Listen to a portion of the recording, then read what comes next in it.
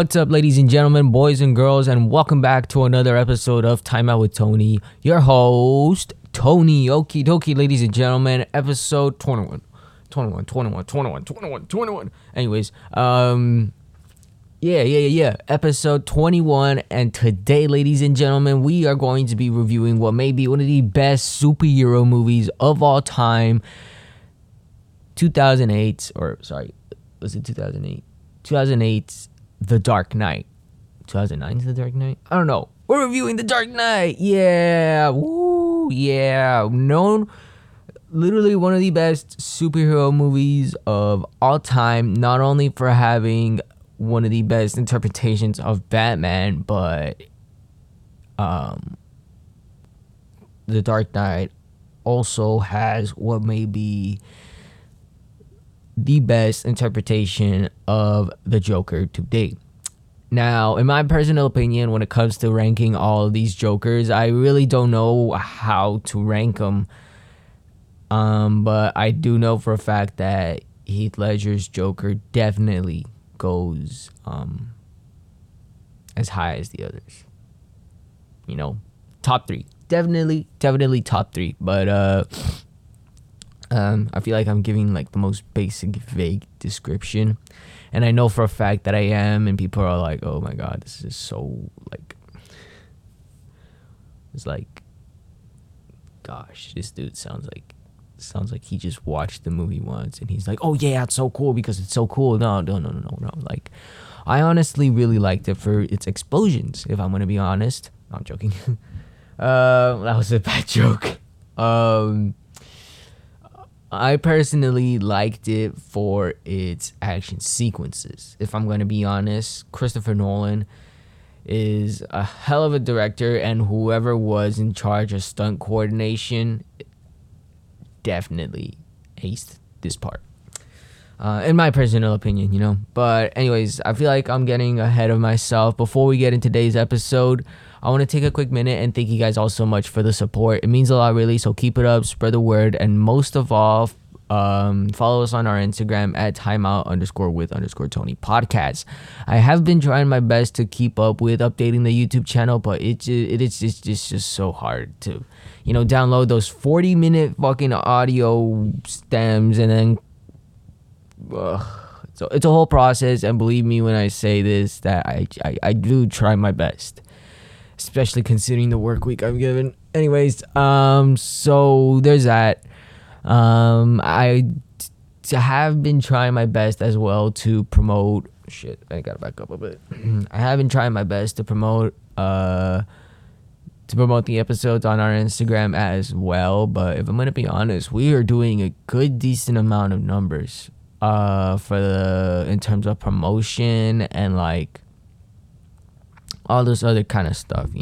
We're doing some really decent numbers, and if I'm gonna be honest, we're actually really close to 3,000 plays total, which doesn't really sound like much of an accomplishment, but it's something.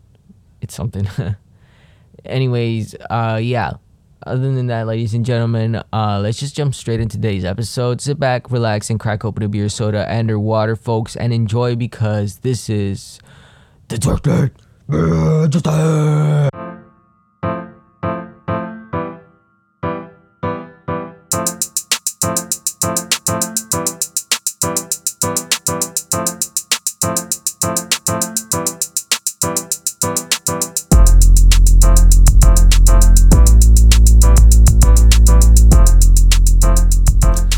So I'm gonna be honest with you, this is a very interesting episode for me, especially because can people hear me from this? I should probably get the mic closer a little bit. How about now? It's a very interesting episode, mostly because I'm sitting on my couch while recording this. Why, you may be asking? Well, I'm just way too lazy to sit in an office chair and read directly from a computer screen. So you know what? I'm just gonna sit from my couch and read from my phone because I'm just that awesome.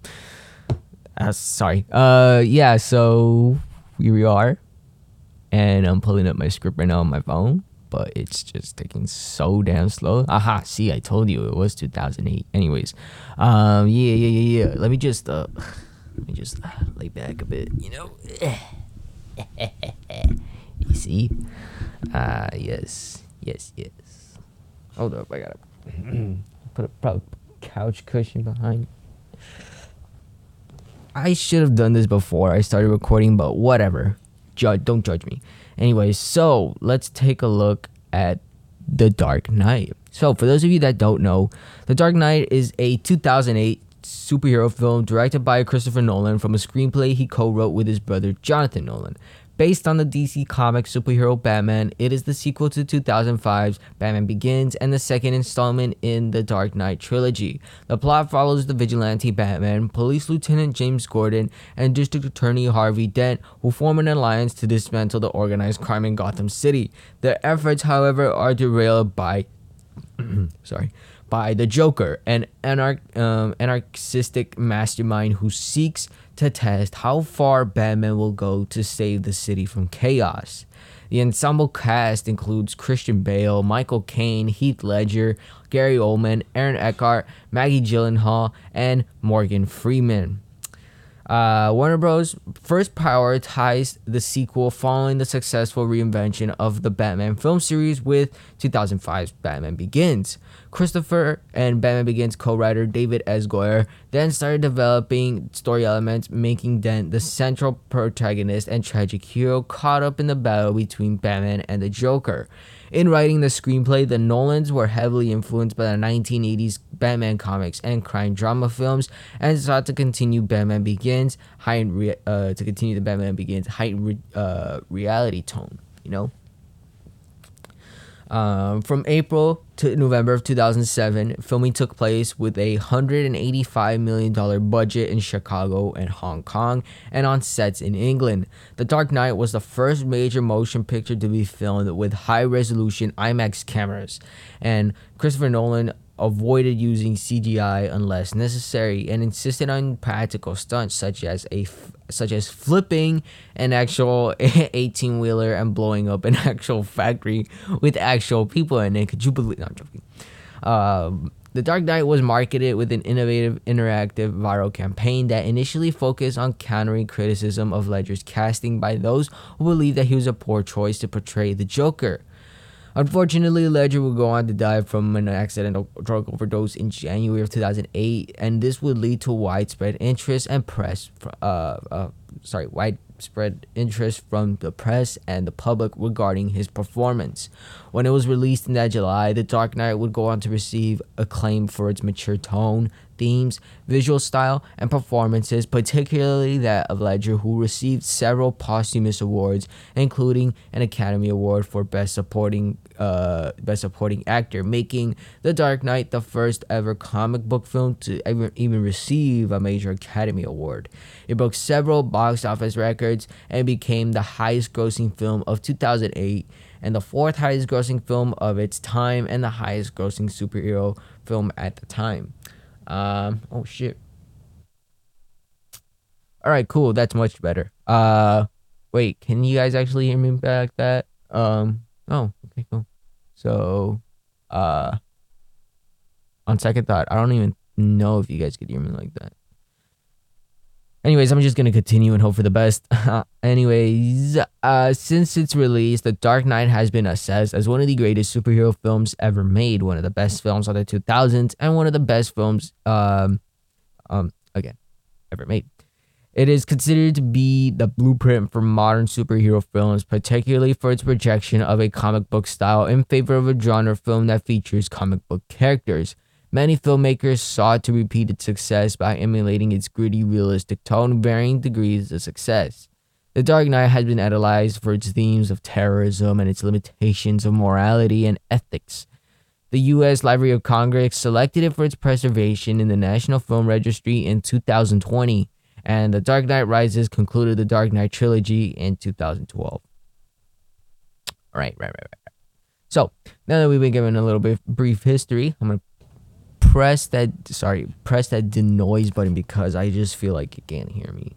Anyways, so let's just get straight into the recap itself. God damn, 9 minutes of shit. Okay, cool. So our story opens up on a gang of masked criminals that rob a mafia-owned bank in Gotham City, each betraying the others until the sole survivor, the Joker, reveals himself as the mastermind and escapes with the money. The vigilante known as Batman, District Attorney Harvey Dent, and Police Lieutenant Jim Gordon form an alliance to eliminate Gotham's organized crime.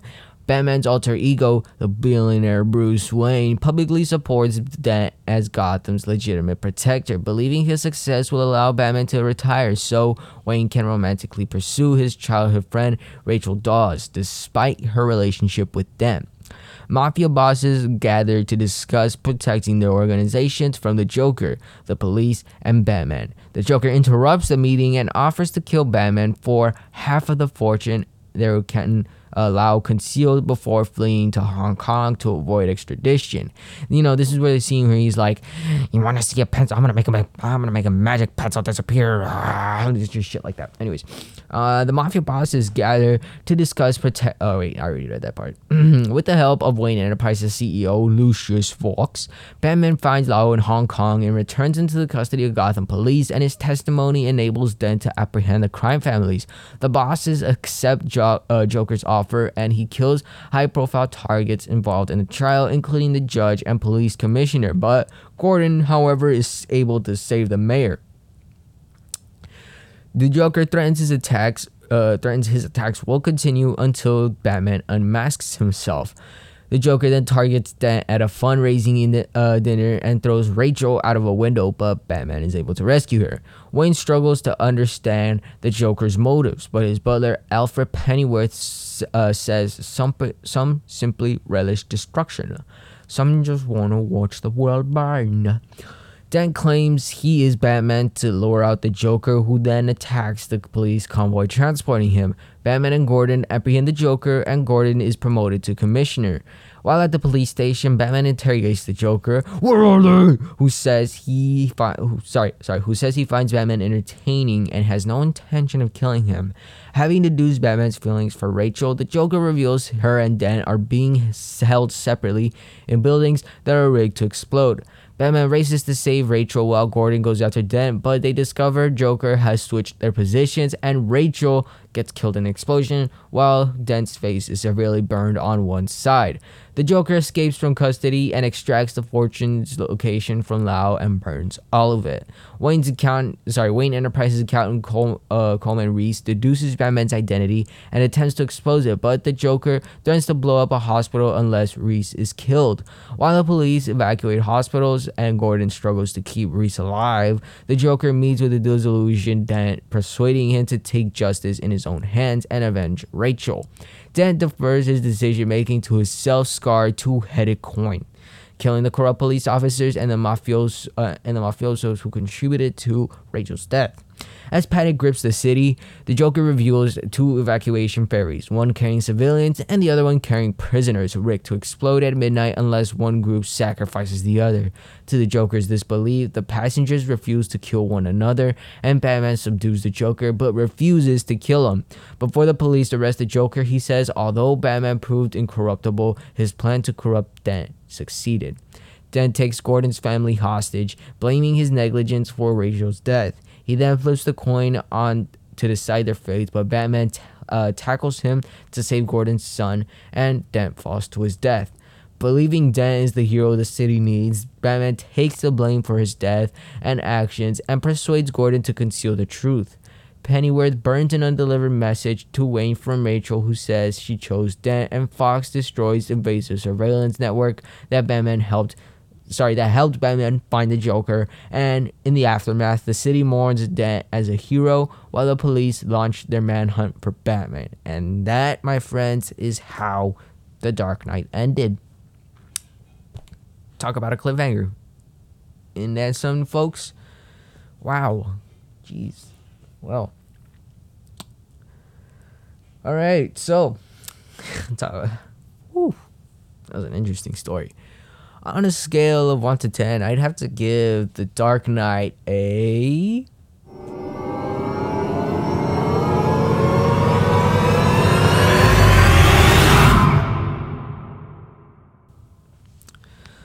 it's very difficult to say honestly because in my personal opinion, sorry, I want to give it a 10, but I feel like it's just such a generic response because I mean I'd probably just say, oh yeah, a 10 out of 10 because it's Joker.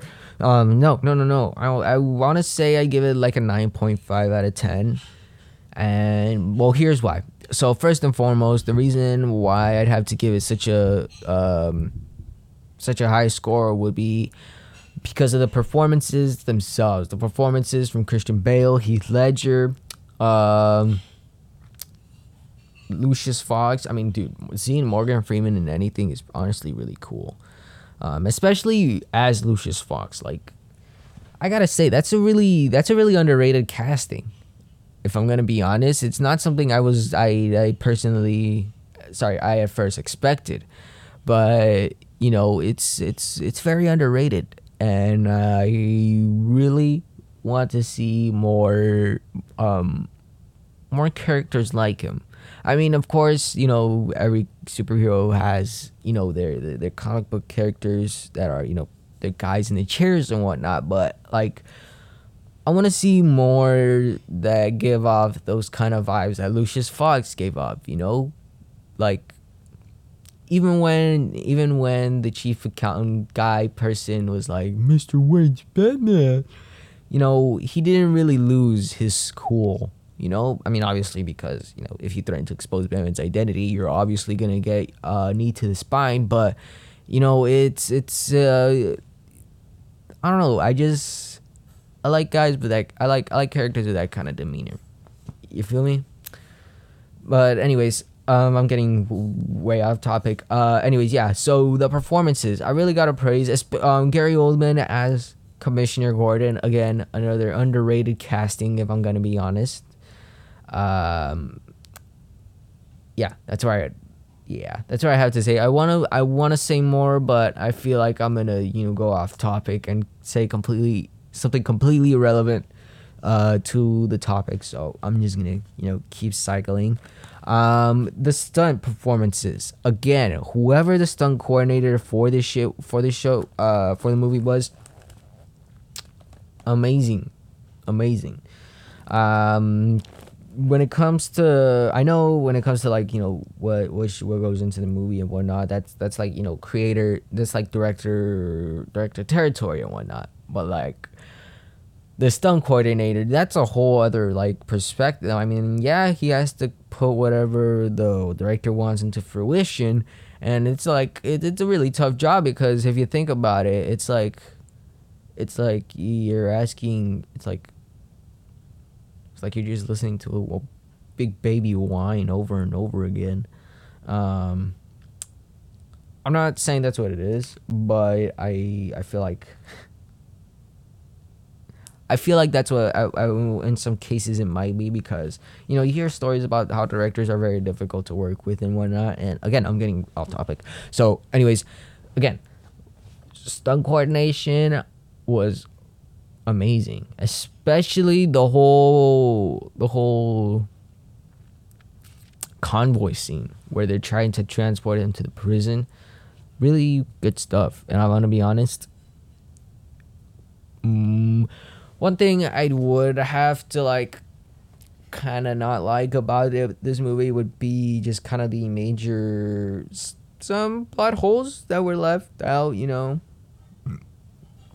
while it was really decent to see all these action sequences and this drama unfold, it just felt a little bit weird when it came to the characters themselves, and I know we had a first Batman movie to really get to know these characters, but I don't know, I look at this and I feel like it just feels rushed a bit. And I'm not saying that it completely ruins the movie, but, not every movie is perfect. It's really weird considering that I've given perfect 10s in the past before. And I really gotta stop doing that. Mostly because it's just really... I don't know, it's just because I can't really back my claims when I say perfect 10s and then I go see whatever people have to say, whatever bad things people have to say about a movie and whatnot. And it's like... yeah, I could have said that. Oh shit, I could have said that. And it's like, I feel like I don't do enough research. So it's like, whatever. But yeah, no, 9.5 out of 10. I highly, highly, highly recommend this movie. Especially if you were trying to understand what the hype is around a character like Joker. So again, highly recommend it, especially for movie night and whatnot. So yeah, let's take a look at behind the scenes. So production for the movie first began as early as 2005, or not long after the success of the first Batman movie in 2005, and they prioritized the sequel. And although Batman Begins ends with a scene in which Batman is presented with a Joker playing card, teasing the introduction of his arch enemy, the Joker, Christopher Nolan did not even intend to make a sequel and was unsure Batman Begins would be successful enough to warrant one. Christopher, alongside his wife and longtime producer Emma Thomas, had never worked on a sequel film before, but him and co-writer David Goyer discussed ideas for a sequel during filming. Goyer developed an outline for 2 sequels, but Christopher remained unsure as to how the Batman Begins narrative, while keeping it consistent and relevant, though he was interested in realizing the Joker in Begins' grounded, realistic style. Discussions between Warner Bros. Pictures and Christopher Nolan began shortly after the theatrical release, and development began following the production of Nolan's other film, The Prestige. Let's see. When it comes to writing, or with the help of his own brother, Jonathan Nolan, they both spent actually 6 months developing the story into a draft screenplay. And after submitting that draft to Warner Bros., Jonathan spent an even further 2 months refining it until Christopher had finished directing The Prestige. They then collaborated on the final script over the next 6 months during pre-production for The Dark Knight. Jonathan found the poignant ending the script's most interesting aspect. It had always depicted Batman fleeing from police, but it was changed from him leaping across rooftops to escaping on the Batpod, his motorcycle-like vehicle. The dialogue Jonathan considered most important was, quote, "You either die a hero or you live long enough to see yourself become the villain," came late in development. Influenced by films such as The Godfather and Heat, maintaining Batman's Begins tones, their finished script bore more resemblance to a crime drama to that of a traditional superhero film. Comic book influences included writer Frank Miller's 1980 works, which portrayed characters in a more serious tone, and the limited series Batman The Long Halloween, which explores the relationship between Batman, Dent, and Jim Gordon. Dent was written as the Dark Knight's central character, serving as the tragic hero at the center of the battle between Batman, who believes Dent is the hero he needs, and the Joker, who wants to prove that even the most righteous people can be corrupted. Christopher said the title refers to Dent as equally as Batman. He considered Dent as having duality similar to Batman's, providing interesting dramatic potential. The focus on Bruce Wayne Batman was written as a genetically static character who did not undergo significant character development. Christopher found the writing the Joker the easiest aspect of the script. They identified the traits common to his media incarnations and were influenced by the character's comic book appearances, as well as the villain Dr. Mobius of the film's Fritz Lang. The graphic novel Batman the Killing Joke did not influence the main narrative, but Christopher believed writer Alan Moore's interpretation of the Joker as someone partially driven to prove anyone can become like him when pushed far enough helped in Nolan's purpose and inherently purposeless character. The Joker was written as a purely evil psychopath and an anarchist who lacks reason, logic, and fear, and could test the moral and ethical limits of Batman, Dent, and Gordon. The Nolans later realized they had inadvertently written their version similarly to the Joker's first appearance in Batman issue 1.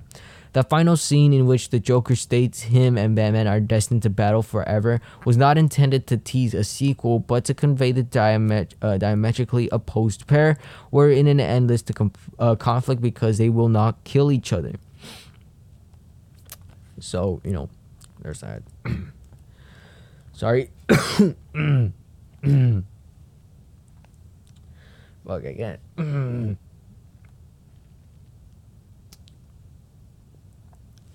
Shit. Sorry.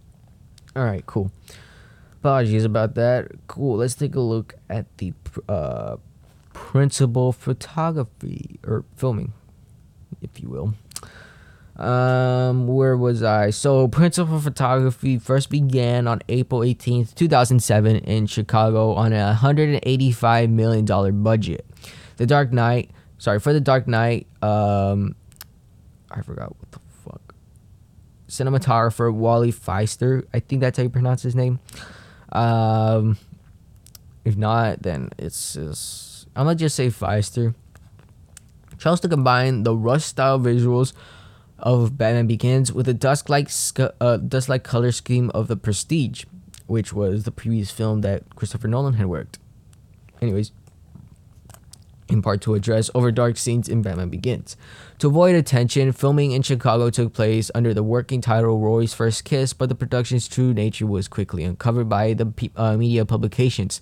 The Joker's homemade videos were filmed and mainly directed by Ledger. Kane said he forgot his lines during a scene involving one video because of Ledger's stunning performance.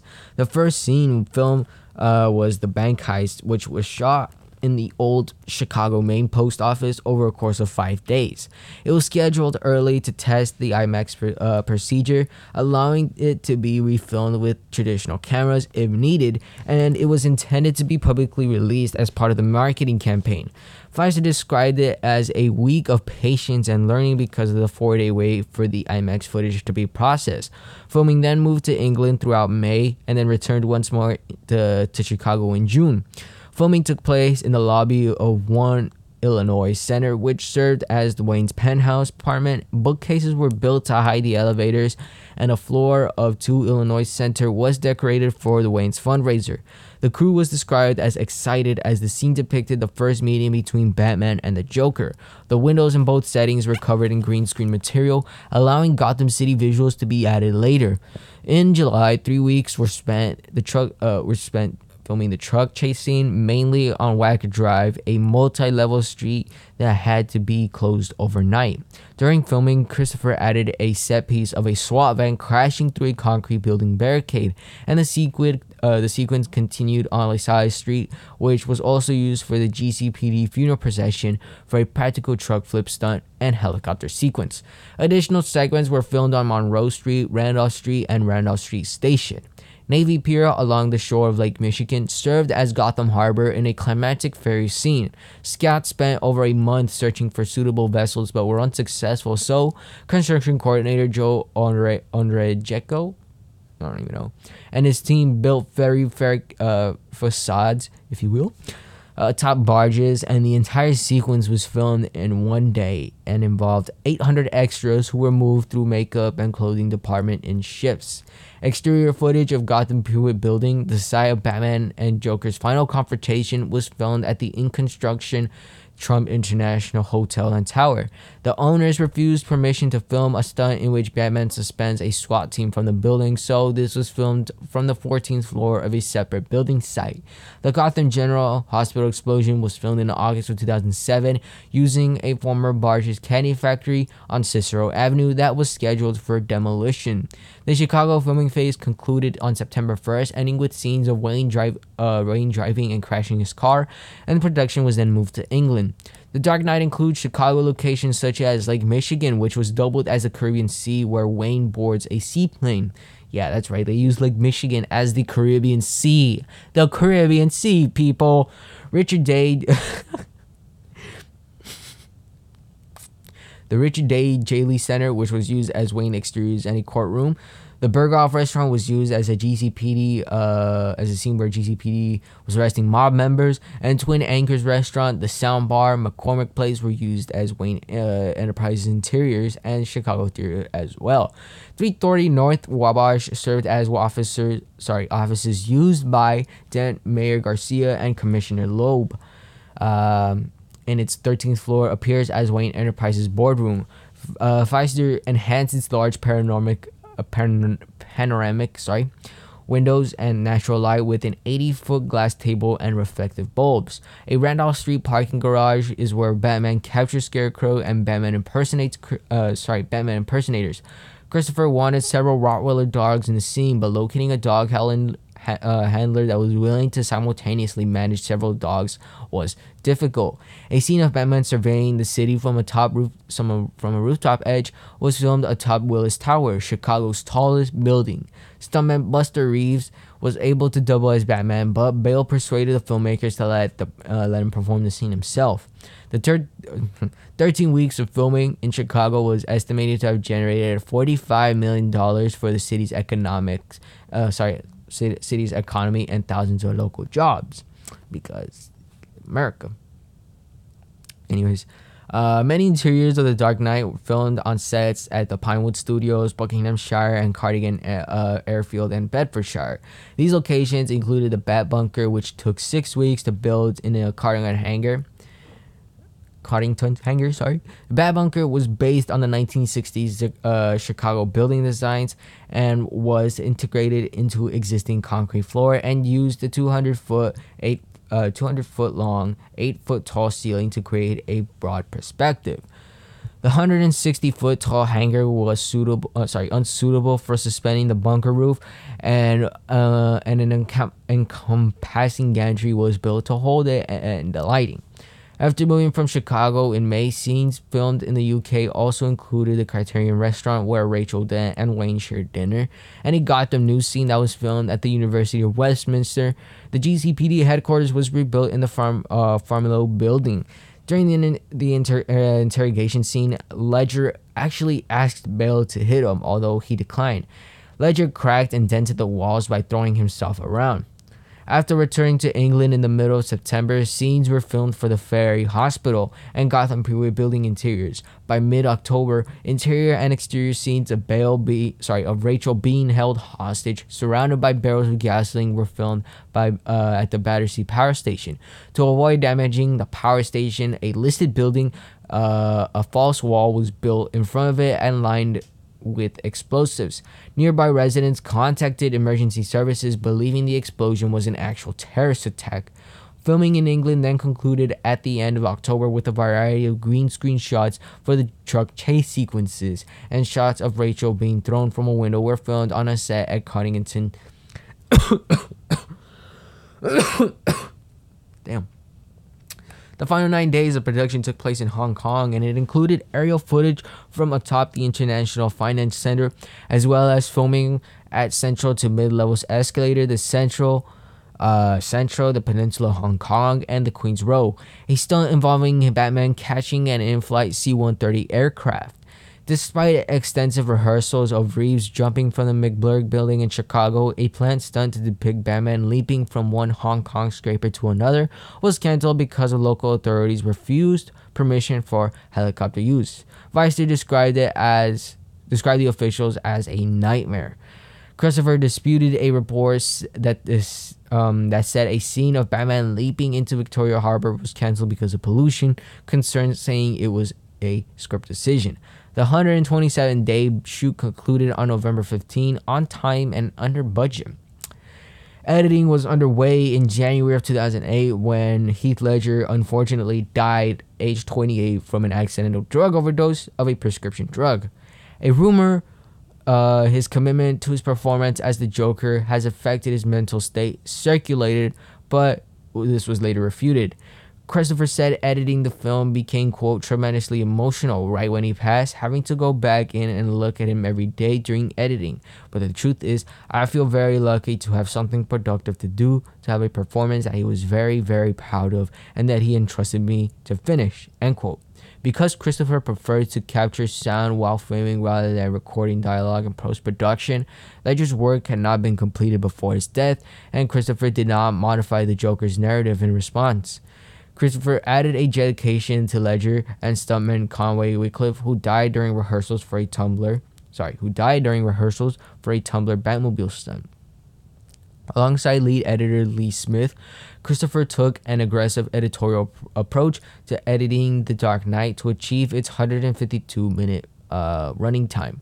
Christopher said no scenes were deleted because he believed every scene was essential and that unnecessary material had been cut before filming. The Nolans had difficulties refining the script to reduce the running time, but after removing so much material they believed it had become incomprehensible, they added more scenes. Unlike the design process of Batman Begins, which was restrained by a need to represent Batman iconography, yes, that's an actual word, audience acceptance of its realistic setting gave The Dark Knight more design freedom. Chris Colbrud, the film's special effects supervisor, oversaw the 700 effect shots, double negative, and frame store produced. They were relatively few effects compared to equivalent films because Christopher only used CGI where practical effects would not suffice. Production designer Nathan Crowley designed the Bat Cycle, because Christopher did not want to extensively reuse the tumbler. Colbrud's team built the Bat-Pod, which is based on a prototype Crowley and Christopher built by combining different commercial model components. The unwieldy, wide-tired vehicle could only be ridden by stuntman Jean-Pierre Joy after months of training. The Gotham General Hospital explosion was not in the script, but added during filming because Colbrud believed it could be done. And, well, it was done. Yes. Anyways, the Dark Knight's marketing campaign was developed by alternate reality game development company 42 Entertainment. Christopher wanted the team to focus on counteracting the negative reaction to Ledger's casting and controlling the revelation of the Joker's appearance. Influenced by the script and comic books The Killing Joke, The Long Halloween, and Arkham Asylum, A Serious House on Earth, 42 Entertainment paced over the ARG over annual events. Although Warner Bros. Rejected their ideas to use Jokerized Santas at Christmas, coffins filled with chattering teeth on Mother's Day, and Batman actors on rooftops due to safety concerns, the ARG then began in May of 2007 with campaign posters for Dent and Joker playing cards bearing the phrase "I believe in Harvey Dent." And we're hidden inside comic book stores around the US. This then led people to a website where they could submit their email addresses to reveal a pixel of a concealed Joker image, and about 97,000 email addresses and 20 hours were required to reveal the image in full, which was well received. Yeah. At the San Diego Comic-Con, 42 Entertainment modified 11,000 $1 bills with the Joker's image and phrase "Why so serious?" that led finders to a location. 42 Entertainment's initial plan to throw the bills from a balcony was canceled, again due to safety concerns, so the bills were covertly distributed to attendees. Although the event was expected to attract a few thousand people, 650,000 arrived and participated in events that include calling a number taken from a plane flying overhead and wearing Joker makeup to commit disruptive acts with actors. Globally, fans photographed letters on signs to form a ransom note. A US-centric effort involved people recovering cell phones made by Nokia, a brand partner to the film, from a cake, which then led to an early screening of the film's bank heist prologue before its public release in December. Ledger's appearance in the prologue was well received, and it possibly changed the discourse around his casting. After his death, the campaign continued unchanged with a focus on Dent's election, which was influenced by the then ongoing 2008 U.S. presidential election. Warner Bros. Was concerned public knowledge of Dent's character was poor. The campaign included signs, stickers, and Dentmobiles visiting U.S. cities to raise his profile. A campaign concluded in July with displays of the bat signal in Chicago, New York, that would eventually be defaced by the Joker. Industry professionals have considered this campaign innovative and successful. Warner Bros. Dedicated 6 months to anti-piracy methods, and the film industry lost an estimated $6.1 billion in piracy in 2005. Delivery methods of film reels were randomized, and copies had a chain of custody to track who had access. Some theater staff were giving night vision goggles to identify people recording The Dark Knight, and one person was caught in Kansas City. Warner Bros. Considered its strategy a success, delaying the appearance of the first poorly lit camcorder version until 48 hours after its earliest global release in Australia. Now, compared to its 2007 $9.7 billion box office take in 2008, lower revenues were expected due to the large number of comedies competing against each other and the release of films with dark tones such as The Dark Knight during a period of rising living costs and election fatigue in the US. Fewer sequels, which generally performed well, were scheduled, and only four: The Dark Knight, The Chronicles of Narnia, Priska Pan, The Mummy, Tomb of the Dragon Emperor, and Indiana Jones, Kingdom of the Crystal Skull were predicted to be blockbusters, and easily earn over $300 million. The Dark Knight was expected to sell well based on high audience anticipation, positive pre-release reviews, and a record 3.5 million in IMAX pre-sales. Predictions place the opening weekend take above that of Iron Man's 102.1 million, but below that of Spider-Man's 151 million. Analysts said its success would be influenced by the lengthy running time that limited the number of screenings per day, and counter-programming from romantic comedy Mamma Mia, which surveyed well with females, and the family's comedy Space Chimps. There was also perceived limit on financial success for Batman films. The 1989 installment remained the franchise's highest-grossing release to date at the time. The Dark Knight's premiere took place on July 14th in IMAX in New York City, and a block in Broadway was closed for the event, which concluded a live performance of the film score by Howard Zimmer. The Hollywood Reporter said Ledger had received several ovations, and that during the after-party, Warner Bros. Executives struggled to maintain a balance between celebrating the successful response and commemorating Ledger himself. On July 18th, 2008, The Dark Knight was widely released in the US and Canada in a record 4,336 theaters and an estimated 9,200 screens. It earned $158.4 million during the weekend, per theater average of 36,000, breaking Spider-Man 3's record and making it the number one film ahead of Mamma Mia and Hancock in its third weekend. It set further records for highest grossing single day, Sunday midnight, its midnight opening, and its IMAX opening. The film benefited from repeat viewings by younger audiences, and it had broad appeal, with a 52% of the audience being male and an equal number of those under 25 and those of 25 or older. Now, The Dark Knight went on to receive critical acclaim. On Rotten Tomatoes, the film holds an approval rating of 94%, with an aggregated review from the aggregated reviews of 345 critics, with an average score of 8.6 out of 10. The consensus reads, quote, "Dark Knight, complex and unforgettable. The Dark Knight succeeds not just as an entertaining comic book film, but as a richly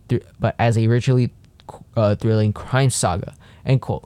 The film has a score of 84 out of 100 on a Metacritic based on 39 reviews, indicating universal acclaim.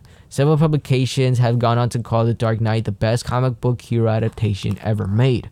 Robert Eggert said, alongside Iron Man, it redefined the potential of superhero films by combining comic book tropes with real-world events. Some appreciated its complex and moral tale about the effects of vigilantism and terrorism on contemporary society.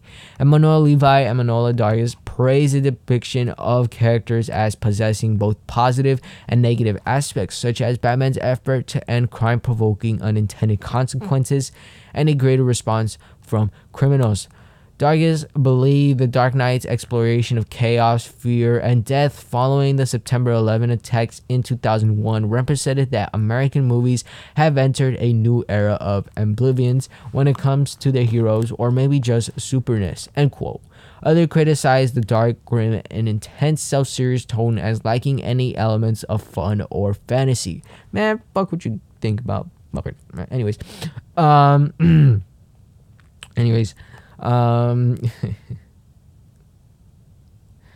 In terms of future releases, well, there was a sequel, 2012's The Dark Knight, which concluded the Dark Knight trilogy. The film basically follows Batman being forced out of his self-imposed retirement, and I'm not even gonna get into it. But anyways, yeah, eventually there was a sequel. and whatnot. So I think that pretty much wraps it up for today's episode, ladies and gentlemen. Before we go, thank you guys all so much for the support. It means a lot, really. So keep it up, spread the word, tell your mom, tell your dad, tell your brother, tell your sister, tell everybody, and most of all, follow us on our Instagram at timeout_with_Tony podcast.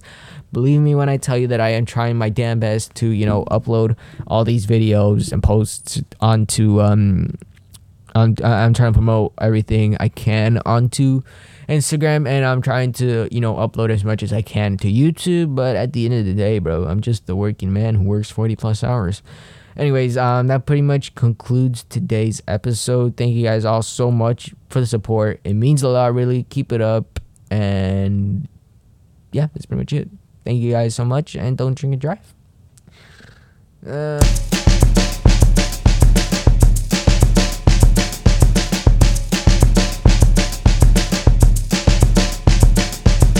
Okay, show's over. Please get out. Thank you.